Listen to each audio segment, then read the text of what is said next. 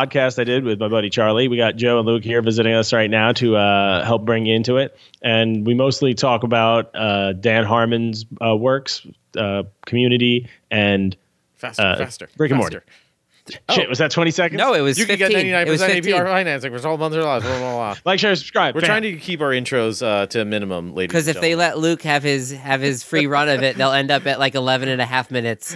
and then people will just be like, "Oh yeah, I hit my head on that. That's why it's still playing." Yeah. Yeah, it happens. But welcome. Welcome to Thunk Tank. Maybe it's been a while since whoever you are has jumped in. Said wow, tank. you took as long as I did to say nothing. I had so much more information. And I'm like, That's Johnny said like a half an hour's worth of words. Economy in like of words, 12 sir. seconds. It's not just about content. It's about give me something, Joe. Quick. What is it about? You got nothing. That's you don't what even got. have. It's not about content. You don't even have a content. You had nothing to say there. I think Johnny pretty much summed it up. Yeah. they the did a Dan podcast. My Harmon. buddy Charlie. So he's a jazz trumpet player. After listening He to was it, born in Lafayette in I told- 1989. And Luke, do you have anything else to add in this voice? well, the thing about Before the War was, But yeah, we just have a little discussion, and he's a cool dude, and you guys should check it out. I play trumpet, he plays trumpet, and after I just listened to their conversation while driving around today teaching, and I think I've decided he's like the alter ego version of Luke who went the jazz direction. He is Bizarro Luke. He's like if Luke had been born as a jazz cat in the South, Yeah. and that was his Super life. cool dude, though, so definitely... Oh, yeah, really, really, really cool insights, especially if you're a Rick and Morty fan, a Dan Harmon fan in general. I really... There was so much that I was listening to that I was just...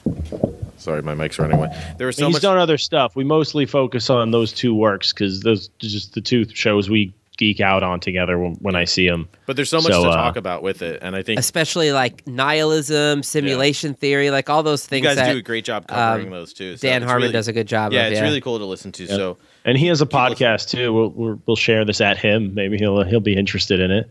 Cool. The other thing I was I'm going gonna call him to up. ask you, Johnny, is Sure, why the heck should people help us out by donating on Patreon? You know, that would be very helpful. I could get more of these guests. I would be able to I have a lot of interesting friends. We'd be able to get people in from other parts of the country and the world. We could better I like how you're going conversations. Charlie Kelly with it. You're like, I got a lot of interesting friends. I'm trying. When you talk up like this, it's a sign that you're really just Australian? or Australian. What? Australians always, or no, I think it's New Zealand. So one of them. Oh man, they don't like when you mix them This up. has nothing to One, do one with of them always introducing end the on an episode. F. Well, we wanted to give a little think it's Funk kinda Tank both. flavor packet before they swim in the soup talking of Dan Carlin. Yeah, that's what we wanted to do. Yeah. What did I just say? anyways, Wait, Dan Carlin? Wait, is that the guy's name? Yeah, No, it's Dan Harmon. Harmon. I meant. I think you Sorry. combined George Carlin, Dan Yeah, I Harmon, did. and No, whoever Dan- Johnny's Dan- friend was who was the guest. Dan Carlin does a great history podcast. Yeah, Dan Hardcore Carlin History. is. Oh, I is he? said that name, but he's hardcore history. Yeah. This is all going off the rails. So we're gonna cut it off now. And thanks for listening. And, Donate on enjoy- Patreon. It's Don't- just like, yeah, before yeah, I go, give us your money, me Luke. money. And like, share, and subscribe. Let us know what you want. Boom. Or what you, Also, listen to the end. There's a rap battle. Not a battle, but just a one-sided. There This is a was. huge battle. Best We battle did. There was of rapping all the towards battles. Oh, Johnny, I have one more question in this intro. Can you say the word irrevocably?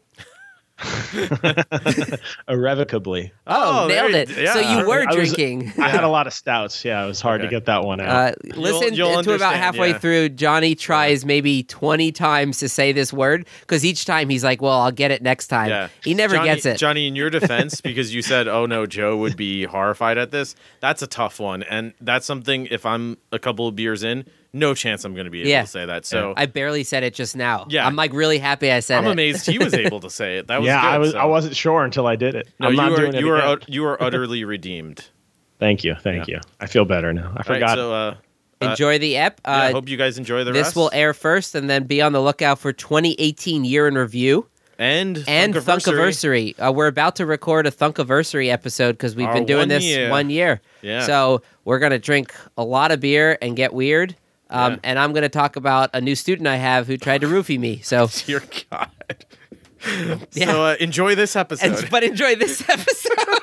Too much information. Hit the off button. Hit the off button. All right. Peace. Later. Right. I mean, enjoy it. Attention humans, this is a Thunk Tank. Please insert this podcast directly into your nearest orifice for viewing pleasure.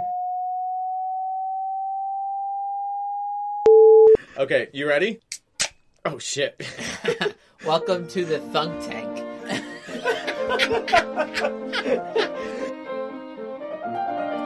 Welcome to the Thunk Tank. Oh yeah. Yeah, there you go. Come into our Thunk Tank. Luke, don't switch to the other peanuts. Welcome to the Thunk Tank. Come in the tank. We're thinking, and we're drinking, And we're thunked. and we're thunked. Oh my god, I'm probably more beer than man if we go far enough back at this point.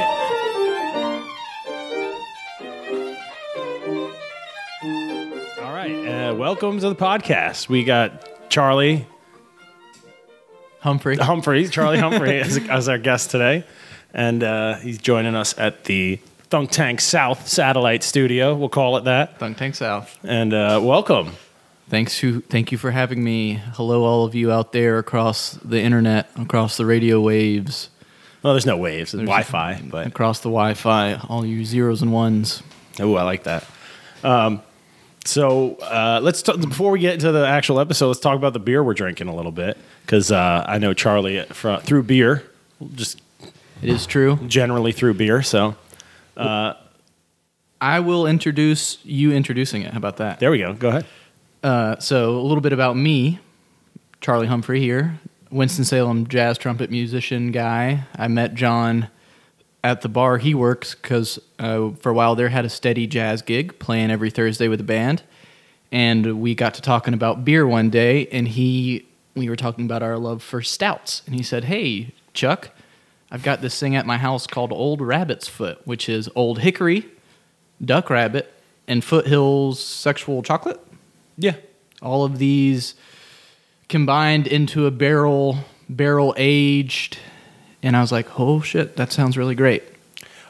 We might have had it on an early episode, but I don't think so. So each brewery brews their imperial stout. One's brewed with honey, one's with cocoa nibs, and the other's with milk, lactose, sugar. We're gonna get it. Oh yeah, and then they mix all three together and barrel age it, and it's hard to get two breweries together on a collaboration. So when you get three together, they don't do it often, but goddamn, it's good. Here, let's take our first sip. Here we go. Cheers. Oh, geez, that's a rich beer. It's a lot of bourbon. The bourbon's a lot stronger than it used to be. That honey milkiness used to come out a lot more. Oh, this beer is about a year and a half, about 13 months old now. So it's been aging in the bottle. 10.13% alcohol. That's right. Damn, it smells like a rocks glass. Yeah. So we'll have some more beers coming down the pike as the episode goes on. Down the pike. That's such a New England thing to say. Is it? Is that not? Oh yeah, we got to go down the turnpike. I guess they don't have pikes too much down we here. don't have them, but that's funny. That's all right. Well, we'll bring up the other beers as we open them, but this is a big one. It's going to take a while to drink all 10% of it. So let's just get into the episode then. Here we are, Thunk Tank Splinter Cell Edition. I'm under the impression that we're going to drink a lot of beer. We're going to talk about the beer. We have a mutual excitement about the world of sci-fi, about comedy, about parallel timelines and the universe in itself. That's, where we're going to High concept sci-fi. Yeah, high concept sci-fi. What a good subgenre. Mm-hmm. I think we probably started talking about doing this podcast back in, I think it was late September, because I had just finished watching a rerun of Community and I had done my second watching of Community, and then I had also just watched my first run through of Rick and Morty. And you were like, "Oh, Dan Harmon did both of those," and I'm such a noob. I was like, "Oh, mind blown." And then Yeah, so we're going to just kind of do a general sci-fi cast, but our conversations keep coming back to Dan Harmon. He's the creator and showrunner for Community and NBC's Community that isn't on the air anymore, and Rick and Morty, which just got renewed recently for 70 more episodes. Very exciting for the science nerds out there. And he's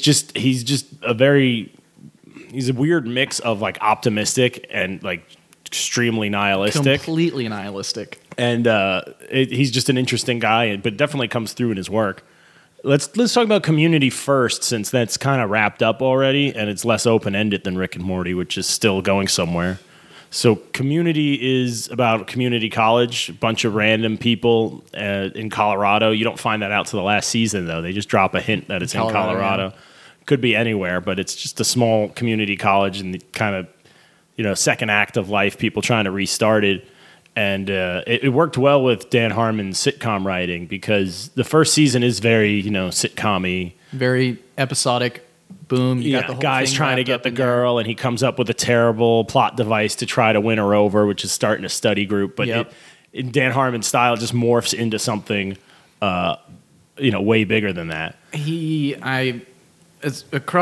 So my personal wealth of knowledge on him is only those two shows. I've watched them a bunch of both. But when I think about the stuff that he does in Community, first and foremost, because I first watched that in college like years and years ago while it was airing, he is absurd. Like, he is just completely absurd with the things that he does. And it's just interesting, and it's mind-blowing to me. When it was first being aired, he would put that stuff on network primetime television, and NBC was like, sure, this works. We'll do an entire episode where one of the main characters, Abed, this is maybe in the second or third season, has a complete mental breakdown, and the whole episode is a Christmas special in claymation. Yeah. And it was just one of my favorite Abed episodes. So, this is a good time to mention Abed is... Dan Harmon does some meta, quote unquote, meta things, which is, super self-referential, or, people wonder what meta means. It's like, what is real kind of thing. Jokes on jokes on jokes. And just layers on layers till the point where, like, is the joke a joke anymore, or is getting it the joke, But he does it well, and one of the characters is Abed, who plays like a high-functioning autistic kid, college kid who... and a lot of them are older going to community college, which isn't that rare. But him and Donald Glover play two basically out of high school kids that are also there. But Abed's character is raised pretty much by television, and he doesn't really understand people or facial expressions, like severely autistic that way. Yeah, does not get social cues. No, but he understands everything television because it's quantifiable. So he sees everything through the lens of a TV show. And that's just his weird quirk amongst the characters. Like, Abed thinks we're in a TV show again, and he has to frame everything. But he's actually right. He is in a TV show. So he doesn't directly break the fourth wall by talking to the audience. But when he does, everyone around him gets really weirded out. They're like, who are you talking to? Like, if he does try to direct it, or like he tries to run the show within the show. All right, we're doing a bottle episode. Everybody close the doors. We're doing a bottle episode. And he's not wrong. It was a bottle episode. So you hear Dan Harmon's like Greek chorus through Abed a lot. I love it. I would say throughout the course of the show, at the beginning, like you were saying, it is the Jeff and Britta, the Jeff and Annie, the sort of very mainstream American handsome man story. But then I think as the show gets more absurd and it does start becoming more self-referential, it starts becoming Abed as the main character, I think. Eventually, I think the whole show starts to rotate around him. I think the whole show was about Abed all along. And in his mind, though, the pilot has to be about the guy trying to get the girl, right? Yeah. Someone from up top with a suit and tie was like, well, I'll stick that handsome man up there for a while. Well, also, Joel McHale's character is this like narcissistic... he's a piece of shit. He's a piece of shit, yeah. A narcissistic piece of shit, which Dan Harmon definitely identifies with and has some... self-proclaimed narcissistic tendencies, and he's a self-proclaimed alcoholic. And Dan Harmon. Yeah, you kind of have to be a great writer. That's a whole nother thing. My brother can argue with you, but you kind of have the confidence that people want to read thousands of the words I have to say. Sure. And a couple of drinks help with that level of confidence, But yeah, you definitely I see in Dan Harmon's personality, at least his public one. I don't know the guy, but just from everything else he's done, and is more so in Jeff Winger's character and Abed's character. Those are like the two parts I think of, because he's also a TV writer, so he's obsessed with that and probably sees everything through a TV lens as well. It helped me appreciate the show more, as basic as it sounds, that he was, through Abed, explaining what was going on. Because I was like, I am your, sheepy layman. I can watch Seinfeld, I can watch any sort of TV, but when he's up there like being like, hey, Charlie, grabbing me by the skull and being like, this is what's going on, this is the joke I'm making, I'm like, yes. I want it to be that straightforward and simple, because it's like, it can be right in front of your face and still be fucking brilliant. I think it's just Rick and Morty is even more that way. It's just like he's just putting it all up in front of you, and if you want to peel back the layers, you can. Yeah. Well, and you can do so much more with animation. Yes. They could do so much more in Rick and Morty than you can on a network show with real humans, unfortunately. But this is a heavy beer. We're both pulling away from the mic and... Excuse me. Tangent. Not a tangent, but we'll just go back to the beer for a second. We were saying Old Hickory, Duck Rabbit, and Foothills, 3 Imperial Stouts combined into one beautiful 22-ounce kick to the nuts. Favorite brewery of the 3? Ooh. I've never been to Duck Rabbit. But I've had some cool beers out of Old Hickory. Mm-hmm. Might have to give it to Duck Rabbit. Duck Rabbit. I mean, Foothills is great too, but they aren't doing anything too inventive right now. I like IPAs and stouts are what they're known for, kind of. I like Old Hickory because I think that they have a couple of styles, Imperial Stout being one, that they do really well, and they know it. And they're like, all right, this is that time of year. We're going to put out that one beer that everyone likes. And then for the rest of the year, if you want it, come up to the bar and have a lager. But I'm going to have to switch it to Old Hickory. Yeah. I'm switching back because they do some cool stuff, too. They made an old-fashioned beer that tasted like an old-fashioned, the mixed drink, but it was a beer, and it was awesome. It was barrel-aged, too, so it had that bourbon-y, tasted like a perfectly balanced cocktail. Their tap room is great. Yeah, they make very good dark beer. I've, as mentioned, am a jazz musician and trumpet player, and I've played like downtown festivals in Hickory before, and they always have, like, just off to the side of the stage, they'll have a couple of kegs where they give the band beer for free. And I'll say, I don't know what their flagship is, but their basic stuff, very average. Old Hickory? Mm-hmm. In my opinion, like their pale ale, their lager, it's a pale ale and it's a lager. But this like special release stuff and the dark beer stuff is, I think it rises above a lot of North Carolina beer when it comes to dark beers. Yeah, that's pretty good. Yeah, I just like it because they have a cask ale at their tasting room. They have a what? Cask ale. A cask ale. A cask ale is where instead of you kegging the beer and carbonating it and using CO2 to serve it, you hook it up to a tap still in the barrel it fermented in, and you you actually draw it up like those old school hand pumps, and it's served like really flat and warm, like room temperature. But a good cask ale can be amazing. I love warm beer. You should keep an eye out for cask ales out in the wild then. Okay, enough about beer. Everybody knows about beer. Craft beer sweeping the nation. Boom, boom. We got it. It sure is. I'm thinking, as we were talking about Community, I was then thinking about an episode. Gosh, it's in the it's like right at the end of when Dan Harmon was the main writer on the show, and he was like he was in his wheelhouse at that point. And there's an episode where Annie and Abed and Troy are living together in that apartment, and they have everybody over, and they play a board game. And this board game turns into this weird alternate timeline concept where there becomes like a dark timeline. Dark Abed with the goatee. It was the pizza was being delivered. Pizza was being delivered. And yeah, Jeff wanted to roll a die to decide who has to get the pizza. And in Abed's mind, that just caused too many variables. and randoms that because he's always trying to figure out, well, why is this person upset? I can't tell, so I have to like do detective work and figure out. And he keeps charts of the women in the study group's menstrual cycles because he couldn't understand why they were upset. And when he's like, oh, I can use this to quantify it, and I get it now. This time of the month, Annie is a bit more reactionary. Yeah, and so like that's the way he has to organize the world around him. So when he was like, yeah, you might have 6 random possibilities coming up. Yeah, Abed couldn't handle that, and he imagined all these alternate timelines. I love that. Well, first of all, I love in that moment, okay, so there's 7 people in the study group, and Jeff Winger says, okay, whoever's number hits the die, and he starts counting 1 to his left. Yeah, he goes, starting at my left, yeah, so you're number 1. He's never going to get called. Nope.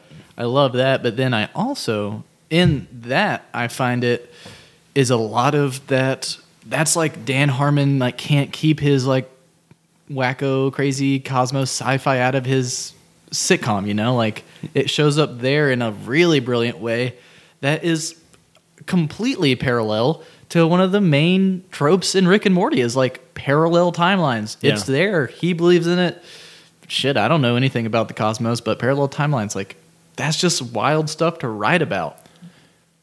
Yeah. I think it's more, he has this, like, nihilistic, like, celopalism, let's call it, which is the idea that you're the only thing real in this universe. You're like, I'm in a dream. I'm dreaming right now, and everything around me is a projection. Like, you're not really here in the studio recording this.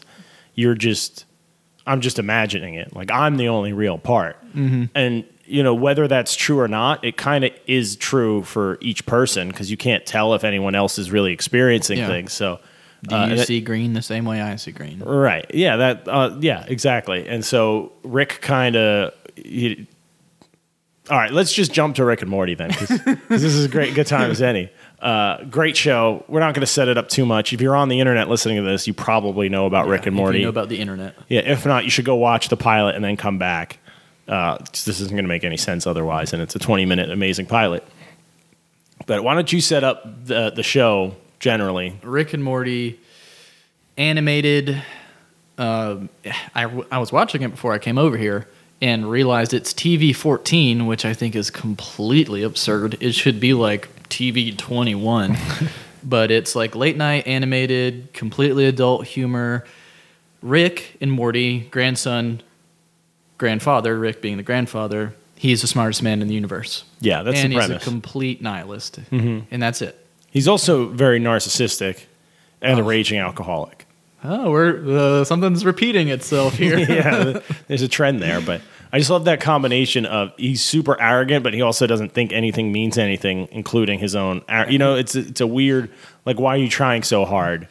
Like, why is it so important to you to prove you're the smartest guy if like you're the only one that it would be worth proving to, right? He's like, there's an episode where him and Morty literally turn the entire planet's genetic code into some wacky, they're like some weird amphibious anti-morphic bullshit creature that is completely unrelated to humans. And Morty's like freaking out. And Rick's like, why does it matter, Morty?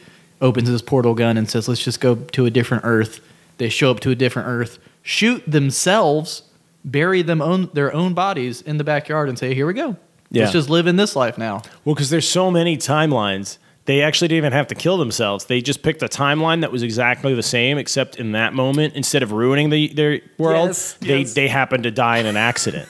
So everything else is the same, but they die horribly in this timeline. So it was the perfect one to just move in because no one needs to know they died horribly. They'll just jump from theirs, which they ruin. That's that. It's that sort of absurd humor, that sort of dark, nihilistic shit that I love. That's my favorite part about Rick and Morty.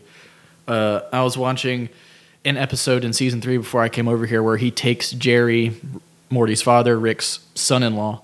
He takes Jerry to some, outer rim bar. Or like a Dave and Buster's in space kind of thing. Yeah, right? and they can't die. Mm-hmm. But because there's some immortality force field surrounding this planet, and there's a very quick scene where you see 2 little kids having fun in the bar. One shoots the other one, he gets back up, and they keep playing. One shoots the other one, he gets back up, and he keeps playing.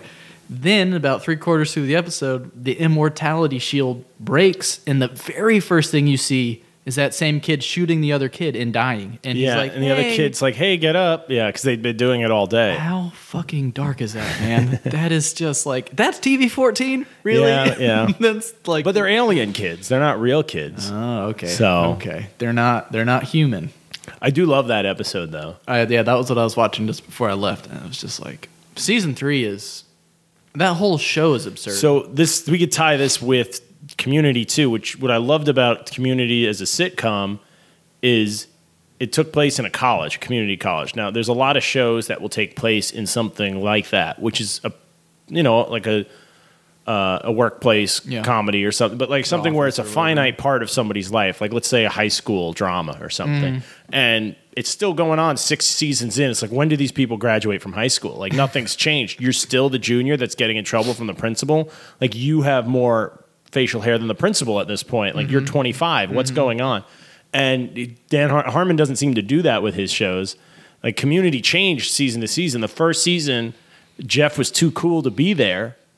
And by the last season, he's the only one still permanently there, and he's kind of an embittered teacher. Yeah. He's a better person, but he's not happy with he's stuck there.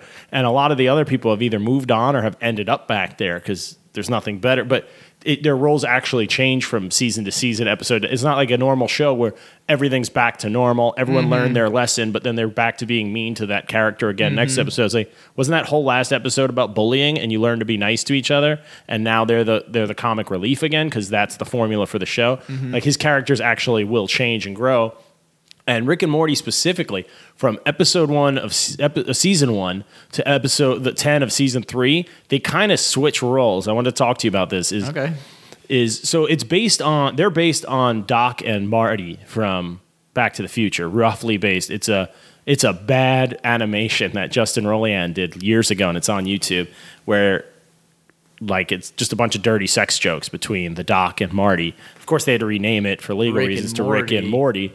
But it's just the idea that there's this scientist that for some reason co-ops a totally unqualified child, which is just funny in itself. But it's at the beginning, Morty's the optimistic kind of kid. He's an innocent, naive kid. And Rick is kind of this bitter, like harsh, nothing matters, nihilist. And as the show goes on, you see Morty picking up more of those characteristics, and you see Rick really softening. And what his we might not, but his character would consider weaknesses like attachments to people and empathy and things that get in the way of his plans or mess him up, trip him up. He seems to be more prone to that. The Citadel episode in season 3, I think, is the best example of this because he has a portal gun. He can go to.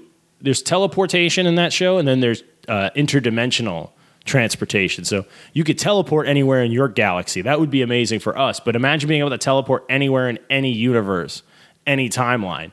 So it's like the ultimate teleporter. And because of that, there's infinite timelines. There's enough Ricks that don't like their timeline. They get together and build a giant city in a separate timeline where they can be safe from interdimensional police force, time cops or whatever you want to call it. So they make the Citadel, and the Citadel of Ricks. The Citadel of Ricks, but there's Ricks and Mortys, and a lot of the Rickless Mortys end up at the Citadel. So in season 1, there's a spoiler alert for the whole show, by the way. Boom, here it is. But hit pause, everybody. In season 1, there's it kind of ends with they find there's an evil Rick and an evil Morty. Remember that? Oh, is this the end of season 1? They destroy the Citadel of Ricks. No, that's the end of season 3. I'm going back to the end of season 1. Okay. There's they find I think it was like an underwater dome covered in tortured Mortys. Yep. And there was an evil Rick in there that was going around killing Ricks. Then you find out that Rick was a robot Rick being controlled by an evil Morty somewhere at the very end of the episode. I'm following you. So he's been going around killing Ricks. So the Citadel's full of all these Rickless Mortys because the balance has been thrown off. And then that same evil, I'm convinced it's the same evil Morty, he engineers the political process of the Citadel to run for president, and he unifies the Morty vote while there's like 6 Ricks to split the Rick vote, and he gains power that way. God, what an absurd show. It's so absurd, but Yeah, that whole the Citadel of Rick's episode. If we jump ahead to when that happens, like they show you the life of like a street cop of a Rick working in a factory. Like they show all these different tales from the Citadel. I think it's called Tales from the Citadel. Yeah. I had just started that episode when you called me. Oh my gosh, have you seen it? I've seen it before. Okay, yeah. It's so good, but like that is. Like and even at one point Rick destroys the Citadel. He does. And you think that's a big deal, but when you think about it, if there's infinite like timelines, there should be infinite Citadels also, right? And there are. So it's not that big a deal. So that's where Rick gets this detachment from is like he has infinite backups, which when I started thinking about it, it kind of holds true in Back to the Future. None of these people are real to them because they're fucking with the timelines. They're them too and their immediate family that keeps their existence happening are the only things they care about. Yeah. They don't actually like all these players because they could just go back and fix it if they need to. So they kind of, these are just like NPCs roaming around in their game, in the movie, you know, and they don't really, it doesn't really matter. It's like, oh, I got to save Doc. It's like, even if I'm going to crash this train or throw this or who cares how it affects the timeline. And it's because once you get to that level of science, like fuck other people. I appreciate that in Rick and Morty among shows that talk about time travel, and well, this show is even it sort of goes beyond the concept of time travel. It's like it's above time travel. But a lot of shows that used to talk about time travel, they're like, don't touch anything, don't move anything around, you're gonna change the future. But Rick is like, what the fuck is future? The time is, you know, it doesn't really exist. We'll move between all sorts of concepts. If you're stuck in one timeline and you fuck up that timeline, I could see that being a problem. Like you create a time loop where you have to go back and bang your own mother or something. You know, that could happen. And if you don't continue the loop, you just stop existing. Like that would suck. That would suck. Because then you know at some point you either did or you're going to for the rest of your life have to do that. But like Rick has the option. He could time travel because he does freeze time in one episode. I love that. You could time travel, but he can just jump to other dimensions. It doesn't. Yeah, he like literally sees the universe. I mean, and this is like an actual quantum scientific concept as a matrix where you can move past, present, or I guess like a Z. I'm not a fucking scientist, but I mean, like he sees. Really? Jazz scientist. He sees it as a matrix, and he can just move in any way he wants. He can show up to a timeline where everyone's head is a butt, or he can show up to a timeline where his wife isn't dead, which that never really comes up. It will. They got 7 more seasons to address it. They'll get to it. It comes up that one episode where he discovers he invents the portal gun. But that was all fake. He was in a Shoney's in his own mind, remember? None of that was real. I was watching that episode. All right. If you've never watched Rick and Morty, just fast forward to season 3 and then watch everything behind and then start over and watch the whole show. Just again. binge the whole show. Like 4 times. They're like 20-minute. I've seen it probably about 4 or 5 times. That Shoney's episode, that's one of those. That's a great example of him with his empathy. He turns himself into the Intergalactic Federation. And he goes to jail. So that's how season 2 ends. Yep. With him turning himself in because he has to because his family's cornered. I don't think that was him really giving up, though, because he knew they were going to try to brainwash him. He knew, I'm probably smart enough that I can get out of this, which is what...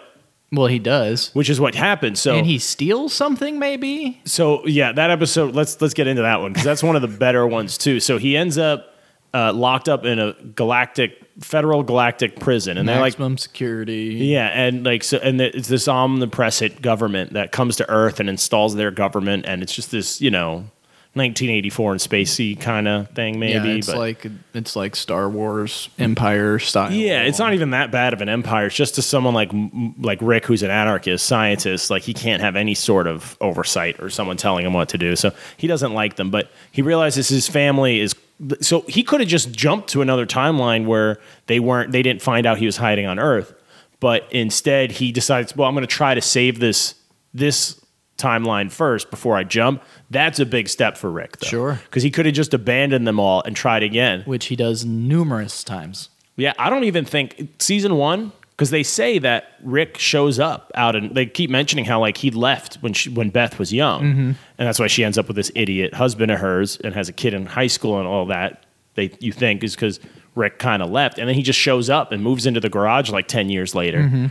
Or 15. Well, yeah, because Summer's a teenager. So over a decade later, he just comes back. I don't even think that's really her Rick. I think he just picked that timeline. He picked a Rickless timeline.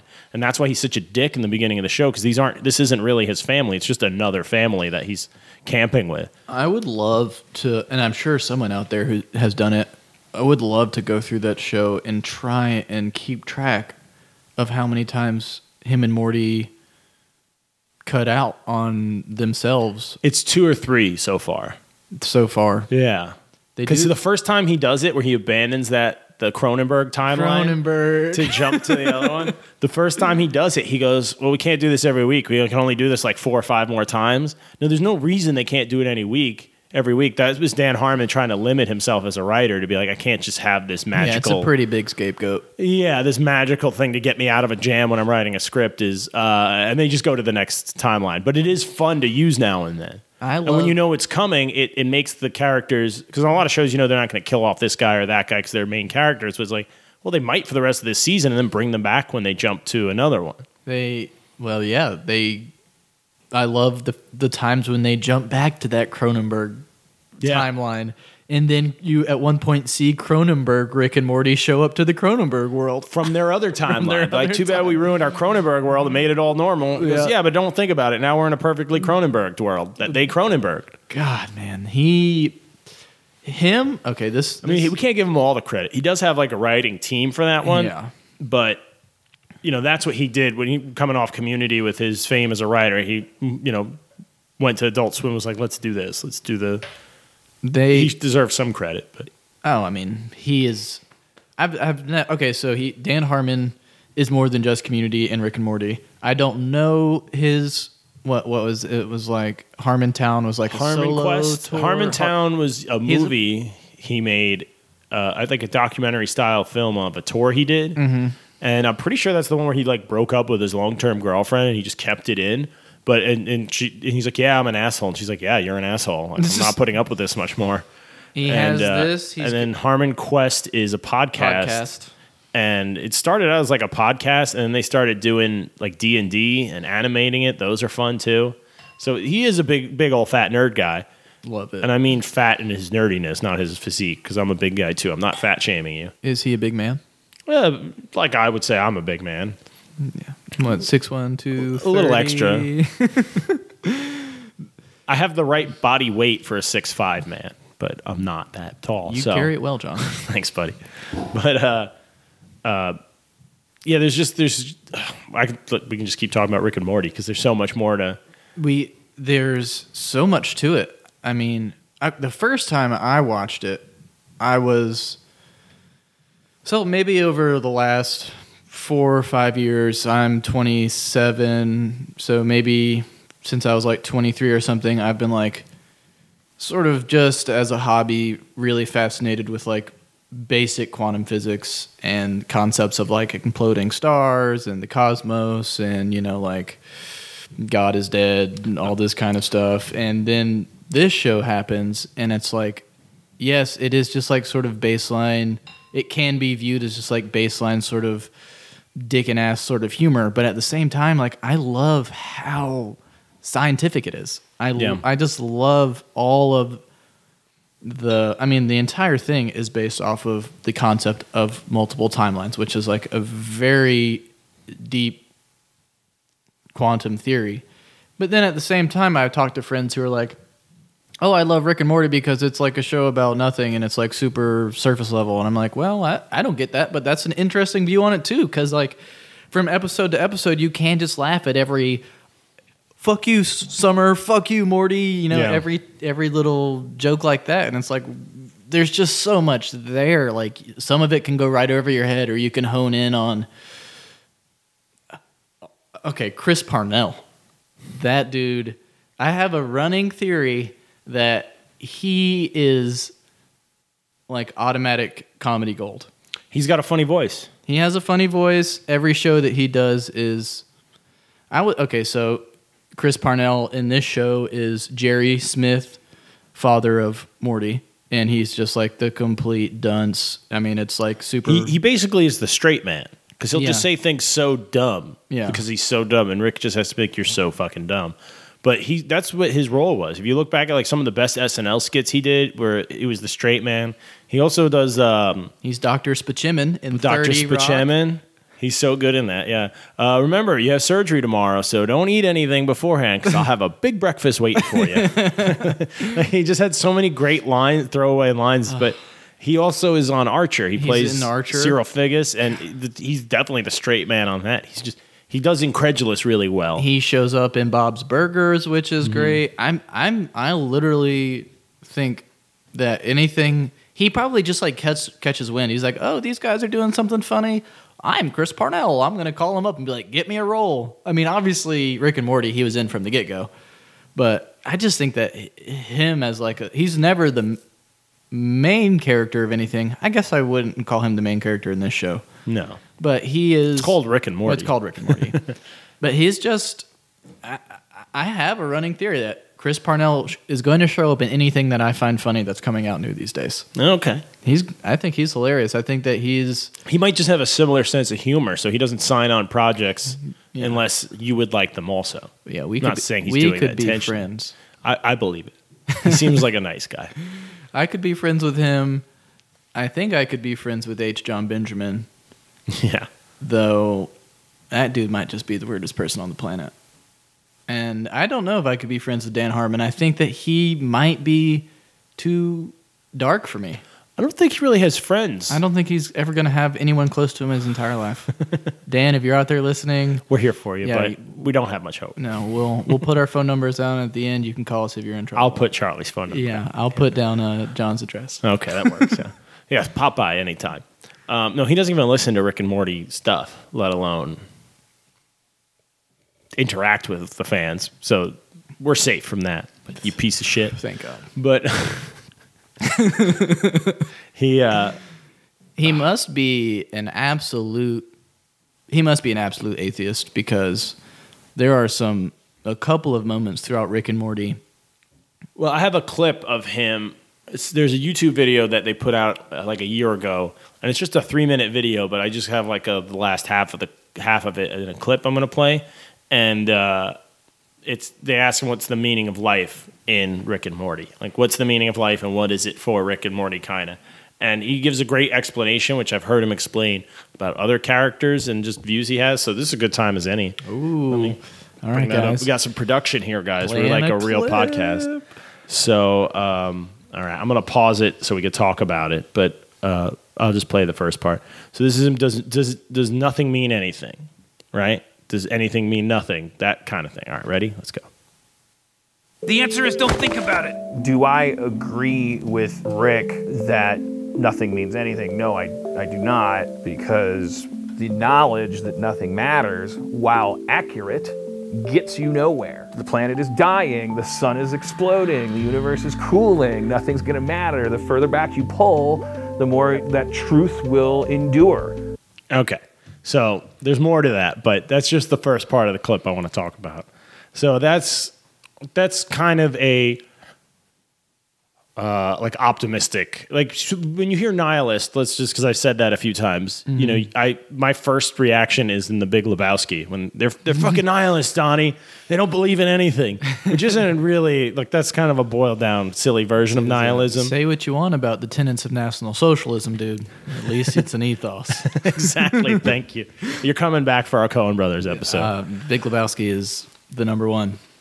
Okay, well, let's get through Rick and Morty, and then we're going to just talk about Coen Brothers for the rest of the Nihilism cast. Is the belief that nothing matters, and so nothing you do matters, and so nothing you do has any sort of definite... Well, so I don't know if that's necessarily nihilism. That's the conclusion drawn from nihilism, which is people attribute to the philosophy. The idea is that nothing has a meaning, in that, like, there's no secret meaning to this or to the universe. Like, God's not testing you. Like, you got to make sure when you die, like the good person pile and your bad person pile, because there's some type of scoring matrix. There isn't. It's just meaningless. Which, because I have a friend who's like a big nihilist. He has nihilism tattooed on his arm in giant letters, which I find funny, but whatever. We've debated this because it means so much to him. He got it tattooed on him. I was like, it's kind of ironic. And then it led to a whole discussion about what it really means. But, that's like, I'd call it optimistic nihilism. I'm sure that has a different meaning, but it's that idea that he just said, well, yeah, nothing means anything. As a starting point, that can be useful. But as a conclusion, it's useless because that doesn't get you anywhere to realize that. But once you realize it, you can go, oh, like I can pick and choose what's important because nothing's important. So then I'm not any more wrong or right if I decide, family is most important or drugs, sex, and alcohol or rock and roll or jazz or whatever it is. Like, so you get that kind of. I feel like it's liberating in some ways in an intellectual level, but it's got to lead to these pits of despair because you're the only one propping up your worldview at this point. It's all on you. So if you're having a bad day or you're losing confidence in your decisions, there's no bigger framework of the church or society or because you've none of that. You don't give a shit about any of that. You've figured this out for yourself. So and that's where a lot of art and creativity lies. So there's something to that. But what do you think? Before I play the rest of the clip, I think that. And I'm not an academic. I'm just a fucking guy reading and learning and whatever. But I think that what you're explaining, that's a big beer, is sort of paralleling a concept that I sort of so I think of existentialism as a philosophy as almost that sort of brother to nihilism, where it's like, and if you're an existentialist, you realize that, like, in a sense, your day-to-day activities do not matter because you're on a small rock rotating around a tiny sun, rotating around a tiny galaxy in a universe that's expanding every second. But that doesn't mean that you still cannot be a good person to the common man. And so I feel like maybe...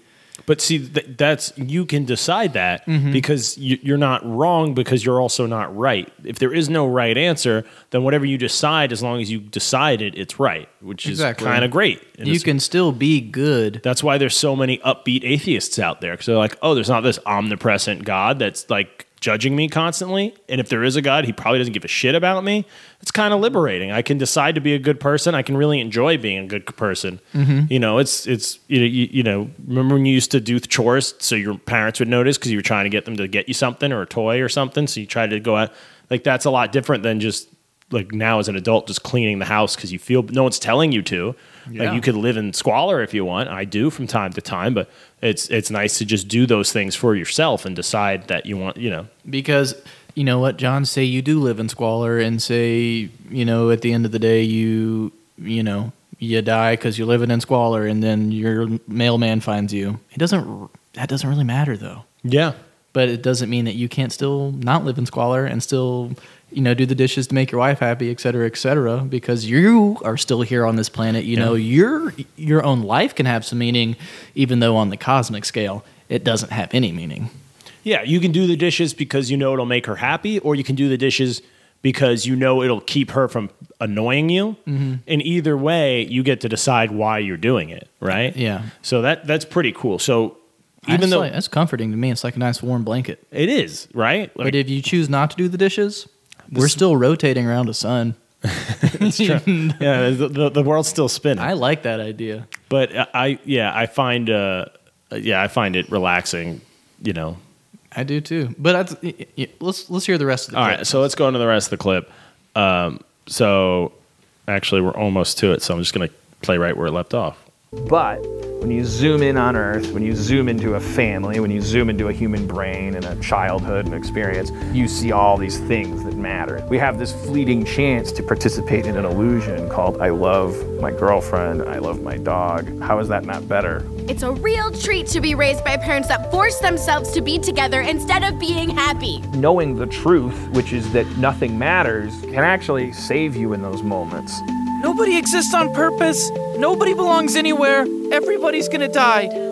Come watch TV. Once you get through that terrifying threshold of that accepting is one of my favorite lines in the series.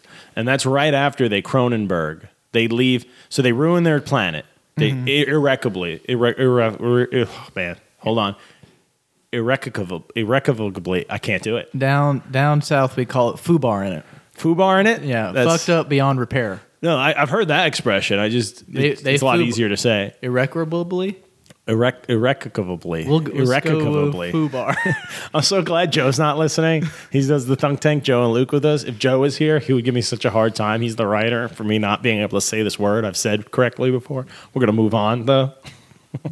Just because I know they wouldn't let me move on if they were here, and they're going to be angry hearing it. So, what was I saying before I couldn't pronounce a word? They just foobarred the Cronenberg world. Oh, so yeah, they just beyond salvation. Like everybody on the planet, except for their immediate family, are these grotesque monsters, and they're all sexually attracted to Morty, and they want to eat him after they have sex with him. So really unsustainable. You can't live there. And what we're talking about with existentialism, you can't just live your life the way you want in that world, right?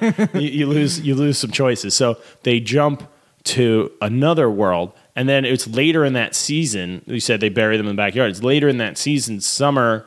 They have these VR goggles, and they can see the different timelines. Oh my god! So interdimensional television. It's basically like the portal gun without the traveling. So you can just kind of peek voyeuristically in on the different dimensions that you know. And one of them, and all of them. Summer's either playing Boggle with them or doesn't exist because she is one tangent of a bad decision they made. Yeah. So that like upsets her.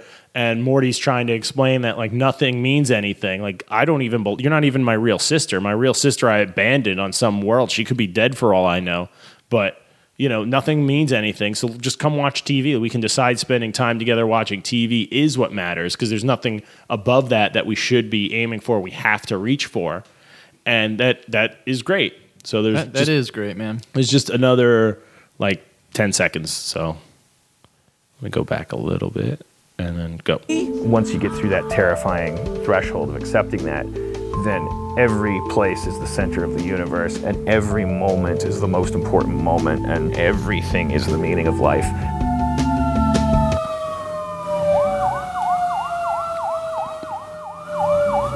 So it's the genius place. And I just left that in there because there are sirens outside of his interview, and he said they're coming to get him because he's a genius. Mm-hmm. He does smar me well when he wants to, but yeah, I just love that sentiment. I think it gets his that's what I got from his writing on Community and on his other stuff and on Rick and Morty is that you know you have more because no one has control over anything. You have a lot more control over your own life than you think. I love it. I'm so for all you surface level bitches out there that think it's just a fun show about farts. Yeah, come on now. See, you can really dive down. But this brings me to another thing I wanted to cover, which is Rick and Morty fans kind of have a bad reputation as these you're not smart enough to get it kind of people. You know, the I am very smart type people online. Yeah. We call them trolls. Yeah. Hopefully they're trolls, right? But there's got to be a lot of them that genuinely like I'm surrounded by idiots. You guys can't even laugh at the same. You can't enjoy Rick and Morty in the same level I can. Do you get that joke? Do you need me to explain that joke to you? And it's not so much not getting it or getting it. It's that the needing to point out. Did you get that? I got it. Mm-hmm. Did you get it? Because if you didn't, you know that I did now. But did you get it? Did you get the other joke that was? You know? Did you get them both? Yeah. And there really is kind of a bad reputation. It's somewhat well earned for Rick and Morty fans online. But hey, all you Rick and Morty fans out there, be better, okay? It can be funny to anybody. It's TV-14. It can be funny to a 14-year-old. That's right. You know, if you were 15, well, probably a bunch of them are these 15-year-olds that think they're geniuses because they have the best score in their AP class or something. Quit playing Fortnite. Yeah. Yeah, I'm still not sure what it is exactly, but I don't like it. No. That's how I know I'm getting old. What, are you talking about Fortnite? Yeah. I was at a wedding, and I didn't know any of the songs they put on, except for like the Michael Jackson and Stevie Wonder stuff. Every other song, I'd be like, what is this? And they'd be like, it's so-and-so. It's all over the radio. And I'd be like, oh, I guess I'm old. Rick and Morty is highbrow, but you know what? It's not highbrow for you to point it out to people. Exactly. Okay. Yeah. Gosh, yeah, we all get parallel timelines. We get it. Yeah, if you grew up in the end of the 20th century, beginning of the 21st century in the West, you get it. You know what they're doing with time travel. Like, it's been redone so many times, but that's I feel like I'm in the I'm the lower percentile, man. I have to be like, hey, Alex, will you explain that to me? Oh yeah, I'm married to a scientist. That happens to me all the time. But then every now and then she'll do something so egregious it makes me feel better. Like were you there when we're talking? She was telling the hospital story. Yeah, you were. She's at for work or something. She's near a hospital. I forget where. It was an office building, and she just offhanded, this guy was showing her where to find some records, and she's like, "Yeah, he took me down into the anals of the building." The anals. And I think you were there. Were you not there? But me, Scott, and someone else, we all looked at each other, and she kept going with the story. And I was like, it's annals. It's the annals of it, not the anals. She's like, no, it's anals. I'm like, it's definitely not. Can you stop yelling anals at the bar? No, you're it's screaming. anals, like, the downstairs of the building. The back end of it. That stinky back entrance to the building. Yeah, so every now and then something like that will happen and I'll feel better, but most of the time it's the other way around. That's great. I used to think the same thing, jumping back and forth about Community, where it was, I just finished rewatching it. It is like more so a pretty surface level primetime TV sitcom, but you can also just grab so much from it. It's like, I love all, like, okay, so the paintball episode. Which one? I They did 4, I think. I'm a huge fan of the first one. I'm a huge fan of it because, like, so the paintball episode is an episode that's like the last episode of the season. It's a finale, and it's pretty much, it's the kind of thing you always thought about in high school. Wouldn't it be so cool if we could get like a school-wide paintball, airsoft, whatever kind of game, but like in the school, which everyone's been bored in school, college, high school, so whatever. Daydreaming. And yeah, and you think about that, about like, having a water gun fight, or like, oh, when you walk around a corner, maybe it's just a guy thing because boys are It wanders. It wanders like that, and we're militaristic minded to begin with in general. We want to hit each other with sticks. But yeah, I remember there's one area of my school where there was like a staircase thing, and I was like, oh man, that'd be so fun to try to defend that in like a paintball style game.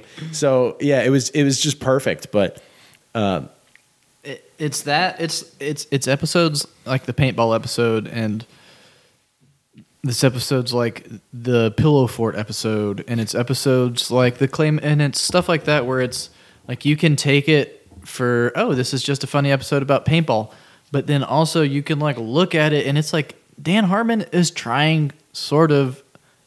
he's kind of trying to get into humanity a bit about it. It's like, how immediate will people just become fucking cutthroat and shoot you in the back with a paintball gun just so they can get free tuition? Or no, it's priority registration. Yeah, but that's what's great is it's the idea. The only way that game would be fun is if everyone cared as much as you, right? Yeah. And so they get a campus-wide paintball game. The last person that doesn't get, if you get any paint on you, you're out. And the last person without paint on them got priority registration, which they could pick their classes. And Jeff says, agree, he goes, what does he say? He says, I could put all my classes on a Monday and Tuesday and have a 5-day weekend. And they're like, calm down now. And he's already thinking of turning on his friends immediately. And they do it a few more times, but yeah, like that's just. It is both. It is both surface level, like, oh, this is also just an interesting episode about paintball, and it's funny and different and humorous. But at the same time, he's also like, yeah, people are fucking conniving, and they will. But then they end up being good. They end up working together to give it to Shirley because she's the only one with kids, and she's a single mom. And she's like, because they all want it for selfish reasons, right? Mm-hmm. I could have an easier schedule. I could work around it. I could, get all my courses that I need done, or I could just do all blow-off classes. And she's like, I would be able to see my children. And they're like, okay, that's a way better reason. But they revisit it. They have another paintball. Abed does the lava game one, which also had a deep. That one was heartbreaking. He didn't want to let his friend leave. And that was and that was when Donald Glover. We haven't even discussed Donald Glover yet. Who's like, we'll get there. Who's the Renaissance man of the show, like a once in a generation performer that comes along and can do whatever the hell he wants. But we'll get to it in a minute. Let's just talk about Troy and Abed within the show. Troy and Abed in the morning. At the end, we have to record a John and Charlie in the basement or something for the intro. Let's practice it. 1, 2, 3. John and Charlie in the basement. That was okay. It's not bad. That wasn't bad for a first take. At Childish Gambino. Like, share, and subscribe. I like it. That's Dan Harmon doing his. I'm going to drag you along. I'm going to make you think that we all hate each other, and then I'm going to give you that little rainbow. I'm going to make you believe that you can put purpose on something. He loves that. He wants you. He wants you to think that he thinks that. He wants you to think that he's like a cold fucking robot. So the first paintball episode is great because they go through all of that, and Jeff goes full Die Hard. There's a lot of parallels to Die Hard in it, including like the taped gun to his back and the ripped T-shirt with like his inexplicably dirty. I mean, he's so handsome though. Well, that's what the great joke is in that show. He's kind of odd looking. He's very big, very tall. He's tall. He's got kind of a huge forehead, and like I just love that they chose him as like the heartthrob because he's like real world hot, you know? He's not Hollywood hot, but he's like real world in your community college Spanish 101 class. He's probably the most attractive guy in the class. No offense to you taking community college. That's the only amount of college I got, but I definitely wasn't the most attractive guy in the room. But that wasn't that hard of a position to get either. Anyways. Well, you did marry a doctor, so. I tricked her into it. She wasn't a doctor when we got married. So. Lock that down, folks. Before that diploma comes out. All you guys and gals putting your significant others through med school, lock it down. Lock it down. Right? And then they get so used to you, they don't even know how to function without you. They got those science brains, then they can't go. Boom. Then you got them. We got her. She's up there eating guacamole right now. She's right? To watching the dogs eating guac. Like, I'm down here having fun with Charlie. Yeah, we're talking about Rick and Morty. Yeah. Don't tell her to listen to this episode. I want her to figure out my strategy, though. Hopefully she skips this one. Oh, okay. Let's dedicate a little bit of time to the lava episode. The lava game, yeah. Yeah, because that's a big moment in like I do appreciate, like you mentioned earlier, how through the basic sitcom sort of format, he does put character development at the forefront. Like it comes in places where you don't necessarily notice it. But it's not like you can literally, I mean, you can watch 150 episodes of Seinfeld, nothing changes. And that's the premise of the show. It is a show about nothing. You know, Friends, I guess. We refer you to our Signcast episodes. You have that? Oh. We've done episodes on Seinfeld. Man, I'm getting in the game late, man. Yeah, that's all right. You're here now. That's all that matters. Yeah, we'll put a link in the bottom. But we cover that. But yeah, when you have a sitcom, you have time to develop characters. We have time to tell the story. Like, that's not the problem. Some shows, like Larry David from Seinfeld, when he signed for the pilot and then 10 episodes, and then they ordered like a full 27 episode season, he was annoyed and upset. Mm-hmm. He's like, I'm already out of ideas after 10. How am I going to do, I can't fill the time with enough stories about nothing. And that's a problem in any TV show when they order like 20 something episodes, but you have time to develop the characters too. And most shows don't. They just skip that part. Mm-hmm. And they just go back to what the character, they establish the character before they ever air, and then they just keep going back to that whereas you get to see them change on screen with better writers like Harmon and his team. But so the Floor is Lava episode in Community is Troy and Abed, best friends. Abed Troy's leaving community college. He's leaving the show, and they write it in. They write it in pretty well, but the premise is, as a goodbye present to Troy, Abed decides to do a school-wide, and I love that immediately the entire school's on board. They're like, fuck it. Because they've done it before. They've done paintball. They know how it goes in this school, yeah. So knowing... Because Troy and Abed are like freshmen, sophomores in college with just the most vivid imaginations. Like it's just an amazing thing to see how quick it turns on. But he does a Floor is Lava. Like, goodbye, Troy. Floor is Lava. Knowing that's like, this is my last way to keep my best friend here. I'm this weird, socially inept, autistic kid, and I don't know how to say goodbye. So I'm going to try as hard as I can not to. Well, what's great about their relationship is going into it, Abed was the more mature one, more developed one out of the two of them, just because he was so smart and spent so much time thinking and trying to make sense of the world.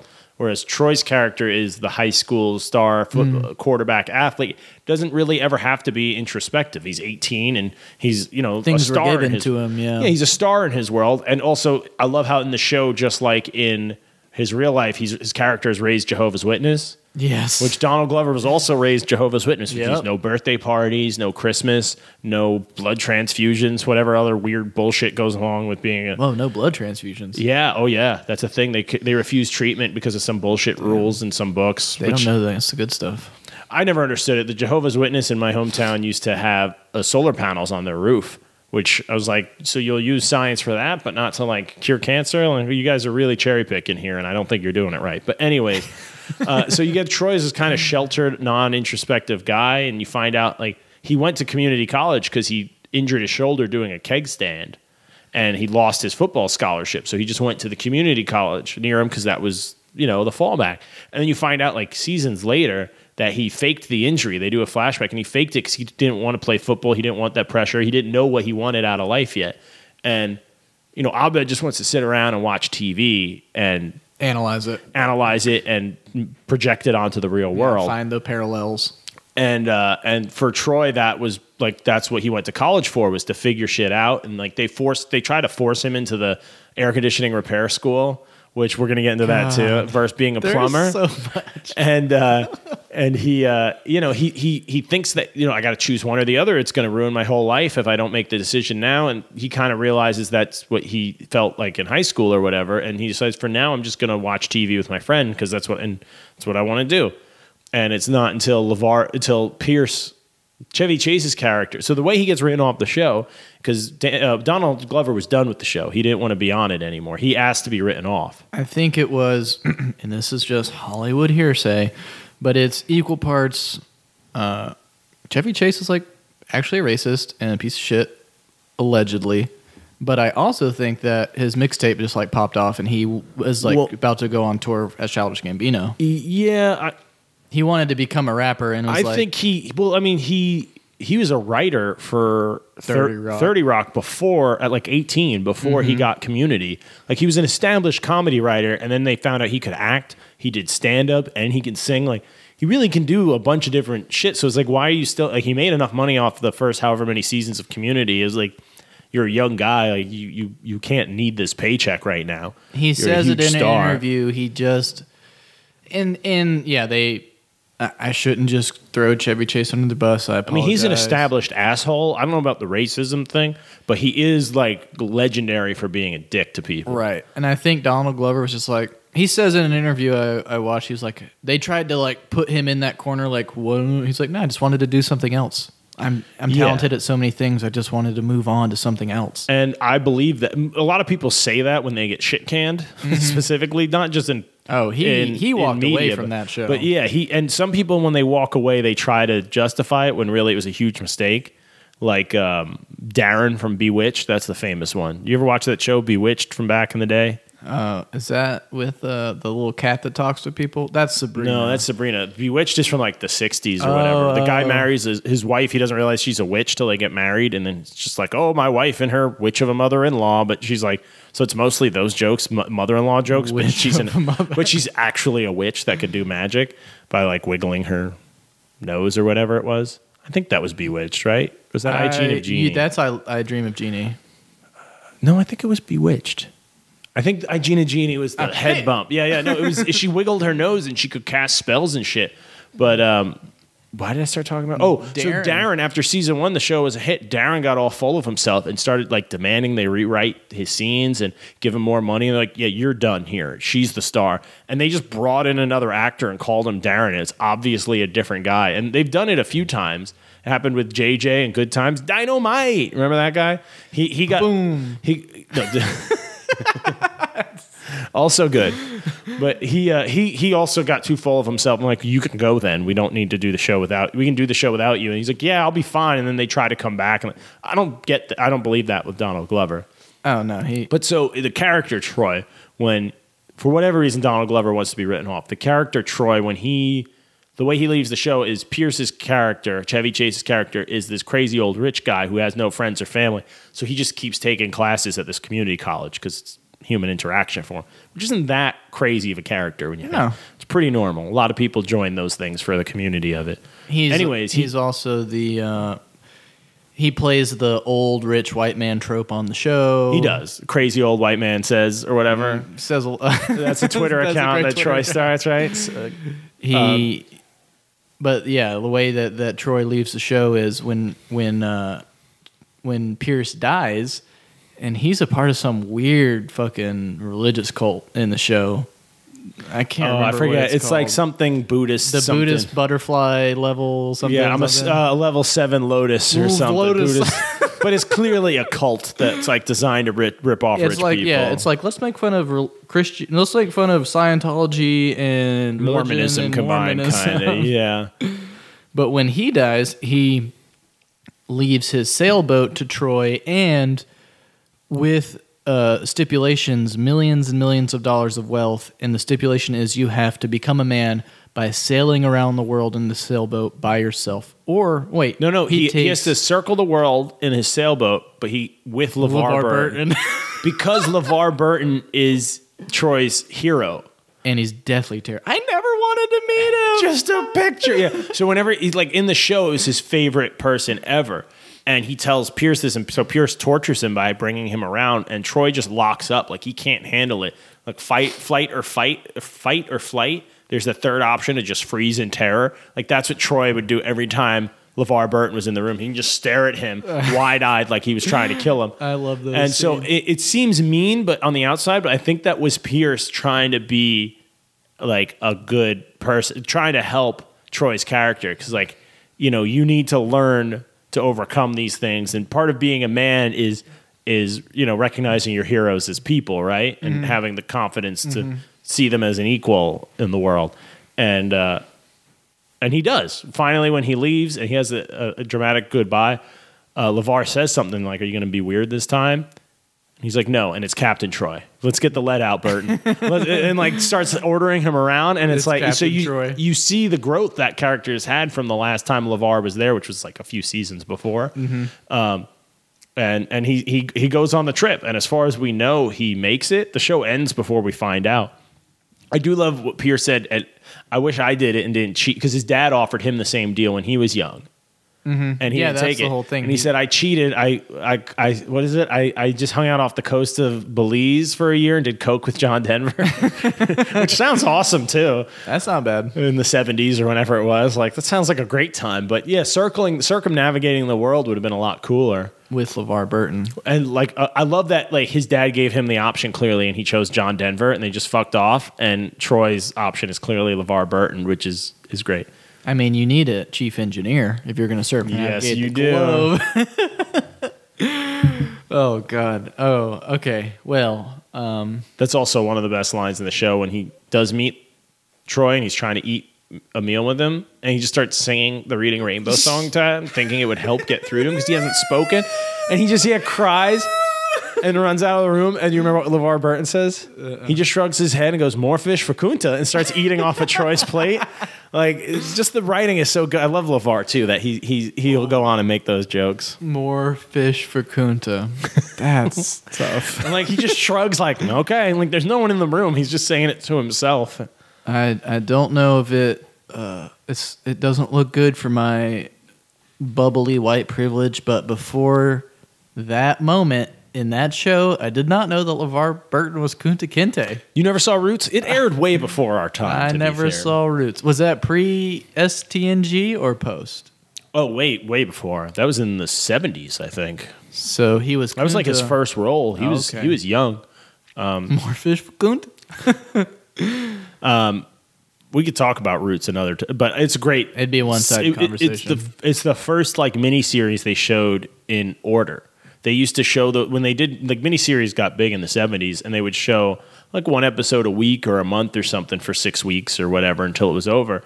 And since it was, you know, a story about slavery and all that told from the slave's point of view, the studios weren't convinced that America would like it, so they just show it all in a row. That way if they hate it, we get rid of it in this one block of entertainment. Jam it in there. Jam it in. So they showed it over the course of like 7 or 8 nights or something. So it was every night, and it was the first so it was one of the early like binged shows because people saw an episode and like, oh my god, when's the next part? Tomorrow. And so people just tuned, and it was an amazing thing. But we'll talk about Roots another time. Hey, podcast world, I need a beer. Oh shit, we do need a beer. We need this. This is a beer drinking ceremony first and foremost. I'm gonna pause, and then we're gonna start off with a beer. And we're back. Okay. And we're back. Or we'll edit it into seamless perfection. It doesn't matter. Yeah, I don't know how to do that. Yeah, it's fine. And we're back. And we're back. Oh shit, I left the can over there. What kind of describe the beer I just poured? This beer is wet. This beer is carbonated. This beer is Aslan, which I believe is a Virginia brewery. See, you know beer. Yeah, my buddy Spencer Soden, he's never listened. He's too cool for podcasts these days, but he's a big snob. I think he brought some of this shit home. This beer is a hazy Herndon, Virginia. This is would you call this New England style? I would say it's hazy and fruity and probably maybe it's filtered. I would say unfiltered. Definitely unfiltered, I would guess. But yeah.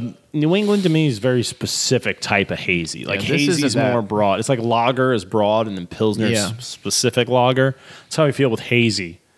Yeah, this it's a double like IPA, double dry hopped, a DDH bitch. Double IPA, 8% alcohol. DDH, motherfucker. They don't tell you what hops they throw in this one, which I kind of like, right? Fuck us. They're the ones making it. Just, do you like it or not? Drink it, you know? It's good. It's juicy. It is juicy. With 2 O's. Juicy. It has I would look at the can. Before I look, I would hedge my bet to say over... Let's go over under on IBUs. What do you got? I don't think it's listed on there, but I would go low. I'd go like 20, 30. This motherfucker says 20 or 30. And here it is, everybody, not listed. Great. All right, well. That's okay. We'll just go with what I said then. Yeah, it's got a certain... I mean... For all of you listening out there, you know we just came from a real banger of an Imperial Stout. This feels refreshing in a way, almost. It's only 2% less alcohol than the Stout, but it's so much lighter. It's going to go down a lot quicker, so watch out. Mm-hmm. Yeah, the second hour is usually when things go off the rails. So we used to call it being derailed and re-railing, and then I learned... I forget where. I think it's Thailand or one of those countries over there, with like old imperial infrastructure. I mean, okay. And it might have been Cambodia, but they get so many derailments that they just call it a rail slip, which sounds so much better than a derailment because you're on the rails and then you're off the rails. That's why it's a derailing. Are we talking about like our conversation is going to derail? It's going to, well, it depends. A derailment is where, in my mind, is where the train is just off. We might just slip up. We might do a little rail slip. You know, doesn't that sound better? A rail slip? You might get back on the track. You know, it sounds like a drug's gone wrong. I mean, we've been slipping since we came back with the beers. I forgot what we were even talking about. It doesn't matter. We're starting fresh. You know. Hashtag Aslan Brewery, plug in it. Way to go, guys. Yeah. Let's do another beer segment then. Let's talk about beer a little. When did you get into craft beer? Craft beer. Mr. Humps? Yeah. I remember a time where I thought Yuengling was craft beer, which, I mean, they say we're each country's oldest microbrewery or fucking independent brewery or whatever. But I really started getting into it. Probably I moved here from Asheville, and so the 3 years previous to that, like, where are you from originally? Greensboro. You're from North Carolina. Mm-hmm. Okay. Born and raised, never left. Living wise, I've traveled a bit, but when I was living in Asheville, don't mention this town. Nobody actually knows where we're located. We just tell them it's one of the Carolinas. Oh yeah, we're in a Carolina. Yeah. Keep it vague. Keep the admirers away. They all know Asheville. I was there, and just as I started living there, literally the minor league baseball team became Beer City Tourists. So like craft beer was the entire. Is that the name of the team? Yeah, they were the tourists. Now they're they were the tourists. Now they're the Beer City Tourists. So like literally, as I was there going out to bars or whatever, I just became completely inundated with craft beer, and I was like. So Asheville, North Carolina is sort of a beer mecca for anyone that's not from this area that doesn't realize you've got Wicked Weed in your grocery store somewhere. I'm it's sure. a small city, but there's only a couple 100,000 people living there, right? Less probably, and there's like 30 per capita. I think it has more breweries than anywhere else on the East Coast. Yes, for a city its size, and some really good breweries are based Sierra out Nevada, there. Sierra Nevada, Burial. Wicked Weed, New Belgium. You know, these are brands, international brands, and then some smaller regional craft. I saw you had one of those Into the Woods up in the fridge there. That's that Sierra Nevada's. I do. That bomber. Mm-hmm. That's a good one. I got to show Charlie my beer collection. I have quite a few beers in the fridge. It's a stout collection. It really is. What ends up happening is me and the missus try to share all the beers that we get, anything that's good or fancy. Oh, I love that. So when we we have very different schedules. So whenever we get time together, we end up like, we got to drink these hazy, juicy beers or whatever. They're going to go bad soon. They're going to go off. But stouts you can age for years. So it wasn't intentional, but we've built up we have like a full case of like imperial stouts from all different breweries. At least probably have about 15, 20 different. Not to mention the cases of stouts I bought and cellared. I'll show you those later. Ooh, but damn. Yeah, so beer mecca over here. There's a lot of beer going on, but Asheville is kind of a special thing. It's kind of ahead of the craft beer explosion a little bit, right? And that's where that's where I was like, oh, what the fuck is an IPA? It's this, and then you could walk across the street to a different microbrewery, and they're like, this is an IPA. What the fuck is an ESB? It's this, and it's like that's where I really got into it, and I think that people can attach themselves to anything, but I wouldn't say I've attached myself to the beer thing. I'm not nearly as serious a beer guy as you, but very serious about it. You're I'm pretty jovial and jocular about it. Yeah, I mean, but you've got a collection, but you seem humble. As long as I seem humble, yeah, that's what I'm going for. Still want the acclaim. After this Aslan, it's a very juicy, very hazy, easy to drink, but a little Hashtag boozy. haze craze. Hashtag haze craze. I want to try one of yours. Okay. I want a little John beer. Well, I gave you a little before. I know. I want a little bit more. You want to sip on one? Sure. Yeah, I have a hazy IPA. It's not a New England, but it's unintentionally hazy. Homebrew just turns out hazy often because what is something that's an interesting thing too. Like I love thinking about that as a flavor description. Like you can try something and you can be like, well, it tastes like a homebrew. Yeah. Like that's what about that? Is it like, well, John just doesn't have. I'm just using your name as just a filler. No, go ahead, throw that shade. I'm ready. John just doesn't have I got the world's cleanest lines, or maybe he doesn't filter his water perfectly, or maybe it's just you taste something that you know is gonna like, oh, I'll taste this IPA, and then I know if he makes the same thing next time, it's gonna taste different just because of the variables. But like, I've had someone's. Sometimes I walk into a brewery and I'm like, oh yeah, that would be good for a homebrew. I know. I've gone to breweries where you're like, this would be a great homebrew. I would not pay for it, but this is a great homebrew. And then I've had homebrew where I've been like, I would pay for this. What do you think is that? What is the this is a homebrew flavor? What is that? What is that? So getting it's all about levels of control. Yes.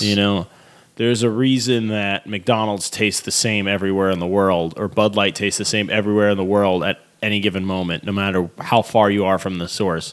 Like that consistency is, even amongst craft brewers, like that's impressive. They're making shitty beer, but it's impressive that they can make it so consistent. Yeah, you got to give them credit to that. So in beer, there's so many variables, but the biggest one is fermentation. A lot of people don't.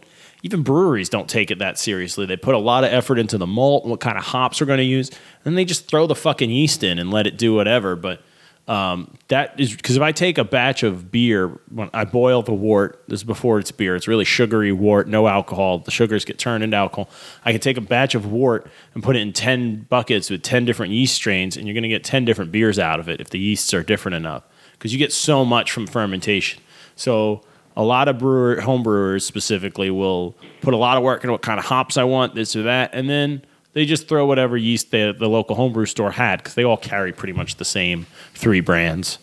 And they kind of just throw whatever yeast in and leave it in a closet. Well, your house is at a pretty consistent temperature year round, right? So that's the temperature your yeast is at. You're not going to get a lager at that. You're not going to get a really good saison if your house is too cold. So that's what that chest freezer upstairs is for that I have. Mm-hmm. You have yeast in the freezer. No. That is my temperature controller. So I have a controller. It's not just a freezer running at negative whatever or running at 0 degrees. I have a controller, and it's got a probe in the beer. So if the yeast, because yeast will move and create body heat the way like a busy bar gets hot. Sure. It's just the body's moving. So if you don't pull that heat off, you get these nasty off flavors, these like kind of gross solventy rubbing alcohol, nail polishy.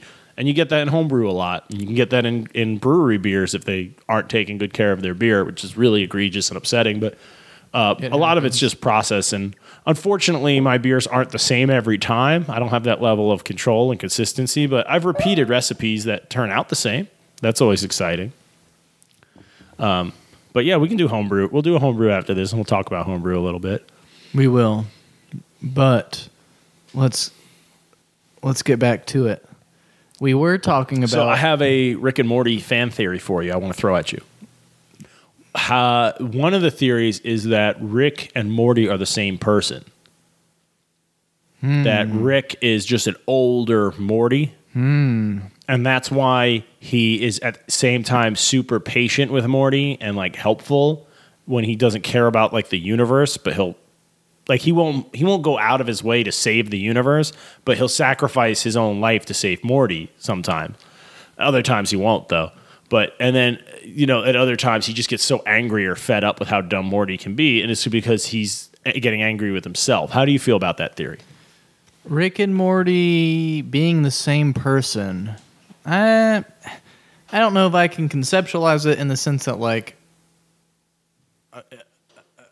a common theme throughout the show is Rick has Morty with him because Morty is so stupid that he masks Rick's intelligence so his brainwaves can't be tracked by the government, the Universal Federation. But do you believe that? I think it's more so that he can't get exposed as like a rogue Rick. If he has a Morty, there's so many timelines.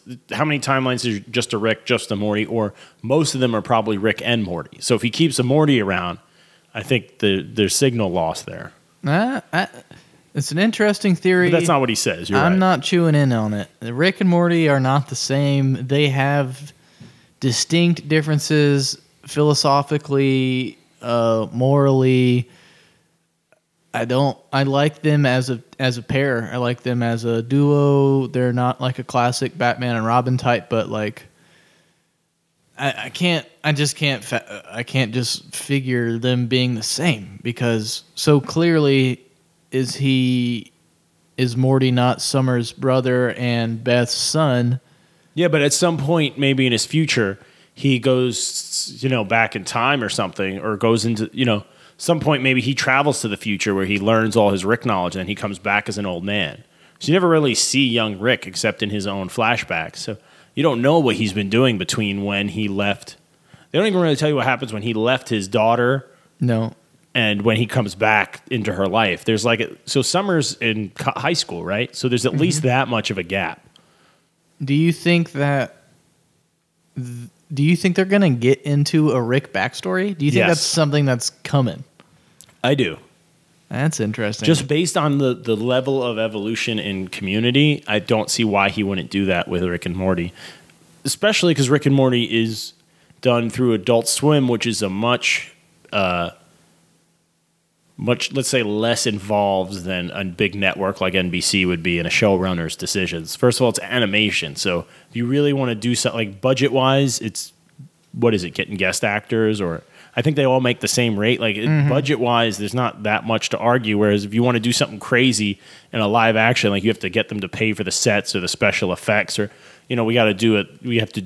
We're going to do a rock climbing episode, but we got to do it all in one day. So you got to pay overtime on the crew so we can get all the shots on the rock because we can only close this park for.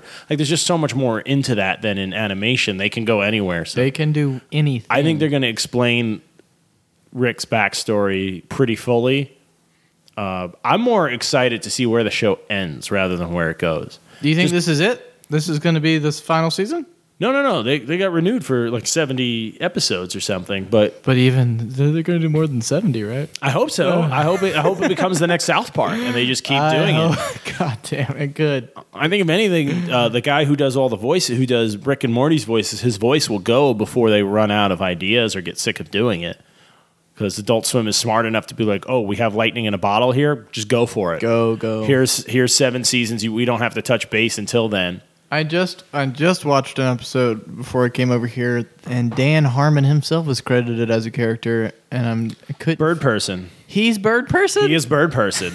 He doesn't even do a voice as Bird Person. Doesn't. It's just his voice talking like this, Morty. Yes. Thank you for coming to my wedding. He does a couple of voices. He also does my melding ceremony. He does the flu-hating rapper in the Cronenberg episode. The flu-hating rapper. Yeah. In the Cronenberg episode. Hey, flu awareness. Got the flu all up in the airness. He's really obsessed with freestyle rapping in his own life. He's not the only one. I, too, find myself oh my God. I rap all the time. Can we get a Rick and Morty rap before the end of this episode? Yeah. Do you need, some ideas, topics, or just one thing? How do we do it? Should I throw out a couple of elements? I want you in and percolate it, and then you'll be ready by the end? I could use some leading words. I could also, a situation maybe? Like Rick and Morty at the strip club, something like that, but not that. Because that's... I can do a rap. What do you need from me? You need a premise? Well, I need a beat, but I don't think we can mix a beat into the headphones, so I could probably just... I could if I had one, but I don't have one. Like if I could pull one up on my phone, like a open source one, I would throw that up. But we could try something like that. I don't have any beats prepared. You're correct in that. This is normal. Shit, John. This is normally a nerdy beer podcast, but I would have been ready if I knew. I don't need anything but the blank easel and the listening ear and the ability to. All right. Well, then put my So at some point tonight, I want you to do Rick rapping at Morty and Morty rapping at Rick. Is that doable? Yes. Okay. So just think about that in the back of your head, and we'll maybe after our next beer break, we'll sit down and I'll try to rap for you people. So it's like a rap battle between Rick and Morty. Are you going to be Morty? No, you have to do both. I don't know how to rap. Okay. I would, but I it's not one. You said you can do this. I'm not claiming to know how, but I do try. That's fine. That's exactly what I say about podcasting. We really don't know what we're doing here. They've just did some fucking weird ass music festival out in California. The Adult Swim put on a music festival called like the Ricktacular Musical Experience or something. Where so there is an episode of Rick and Morty where at the end of it, Rick and Morty are like, all right, fuck it, let's just fake it, and they do some weird ass rap to on main stage of some festival, right? Like that's part of an episode where Rick and I this is like such a it's like there's a couple. There's one where he gets so drunk he plans a giant party he doesn't remember, and he has Logic headlining it. The Vindicators. Vindicators, which is the Rick and Morty making fun of the Avengers, which is so good. That's a good one. Million Ants, and Christian Slater played the Iron Man type guy. Oh God! And he dies pretty horrifically, as you would imagine, like a pretty boy type character. Anyways. I didn't know that was Christian Slater, but that makes sense. So he does one in that, but I think you're thinking of the simulation one where he thinks he's in a simulation and he's trying to crash it. So they go up to a stage and he starts doing things to overtax the system. So he's like, everyone between 35 and 38 hop on one foot and spin at a rate of coordinate to your birth date or something, just trying to throw too many variables to crash the RAM that was running the simulation. But they do a concert everyone put your hands in the air that falls into this specific criteria, And he tests. I love how he does that. We can get into simulation theory too. I kind of, as more time goes by, I think this Shoney's episode. I think this world we're in is a simulation. So in that one, he's in the Shoney's with the family, and he's telling the story of how he escaped from prison. So that means they went through like an artificial escape for him. Mm-hmm. Like they simulate. Who knows how long that played out for him? Hours, days, weeks, and he was kind of onto it the whole time. Like, I shouldn't be able to escape this easily. They're tricking me. And the way he tests it is in the middle of the story. Jerry says something. Goes, Jerry, stand up, step over there, and fold yourself 7 times. He's sitting. He's fold yourself in half 7 different times, and he tries to do it 3 times, and then he falls apart. Said 3. That's all you got, guys. Yeah. But I don't know. Did you realize that it refers to that idea that you can't fold a piece of paper more than 7 times? Have you heard of that? I haven't heard. They did it on MythBusters. It's just like a physics thing. You can any size piece of paper, you can't fold it in half more than 7 times without. It's just not possible. It won't fold anymore. And they did it with like a hydraulic press and a giant thing, and the paper shatters after. Here, you do it. All right, guys. Here we go. I've got a piece of notebook paper here. It's maybe 6 by 18. It's not standard. Just fold it in half. One fold. Oh God, there's no way. But so he tries to get him to do it because if he was able to do it in the simulation, then you know it's not real because it's not possible. I'm on 4 folds. 5. See, it's getting hard. It's just a mathematical thing. It won't. I can't get 7. Can't get 7. Told you. Fuck it. I wish we had video of that now. Here we go. You were so confident after 2. I said, show me. You were like, I got do this. But so I just love that he did that as a test of like of the program. But he didn't even make it up to. He should have been able to do 6. Well, not really because he's a person, not a piece of paper. But he folds himself in half like 3 times before the program crashes. But as more life for me goes by, the more I'm sure that what's going on around me is a simulation. Well. But that's not saying that, like at the beginning when we were saying, I think I'm the only real one and nothing else is real. You're all just NPCs in the simulation. I'm not even convinced I'm the real one. I might just be a really complex NPC that thinks he's real. Not that complex. Exactly. That's part of what leads me to that conclusion. I see what I do with my free time. I'm, pretty uninspired. I watch Rick and Morty. Is this really the best the universe can create? Yeah, out of randomness is me. I'm not buying it. I'll follow that theory. If I'm just a character in your delusion, I'm okay with that because I'm having a good time down here. See, I'm okay. That's what we go back to the Dan Harmon nihilistic thing is. I'm okay too. I might not even be the real one in this fake simulation, but that gives what I do even more meaning because I'm doing it because I want to then. Yeah. Or because I think I want to. This is internet world. This is my first podcast, and I'm having a blast. That's great.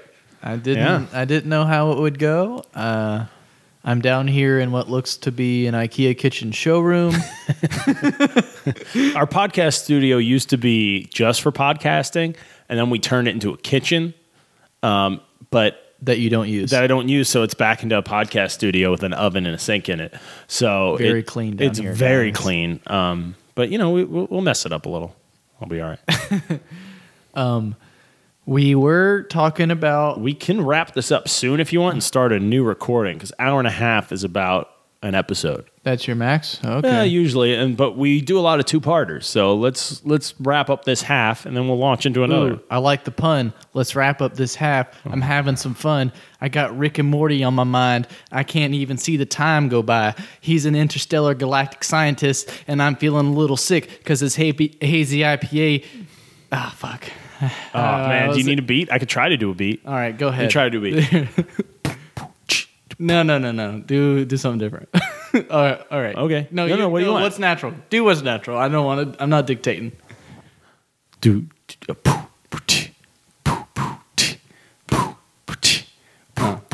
I said Rick and Morty. I said Rick, Morty. He's a scientist, and he's a little kid in high school. This shit is crazy, and I don't know what's by school. I know. Vanilla. Vanilla. Vanilla coming at you. All right, guys, we're going to do a part 2. That's a teaser. That's a little rhyming teaser. There might be some more freestyles on part 2. You're just gonna have to tune in to find out. We're gonna have to parallel timelines, parallel dimensions, parallel hip hop lines, parallel rhymes. A little more snare in my rhymes headphones. on rhymes on rhymes. Boom. Just parallels for days. Well, thanks for coming on. I appreciate it. Thank you. This has been a fun, Harmon-esque part 1. And hopefully we get enough and you guys come back for part 2 with the wonderful Charlie Humphreys. I hear you have an album coming out, though. Let's plug that on this episode before we go to the next one. That's great. I've mentioned a few times a musician. I play in a... Gosh, I will go ahead. I'll just play in a R&B rock and roll based band out of Asheville called Moves, Moves. Find us on Spotify. We're releasing an album by the same name coming up. There's some videos online. Search it on Facebook. Moves. So the album is called Moves by Moves. Moves by Moves. I like it. Yeah, we're making moves, we'd like to say. Self-titled album. It's a passion project. And it's available now? The record is not available yet. There are singles out there. There are videos out there. I am blessed to be in the backing band of a very strong core group of songwriters. I just play the trumpet and the piano. Check out Moves, Moves, because we're making moves. Yeah, I like it. All right, so we'll put a link in the episode description. And thank you, Funky Fucks, for listening. All right, I'll see you next time. Bye.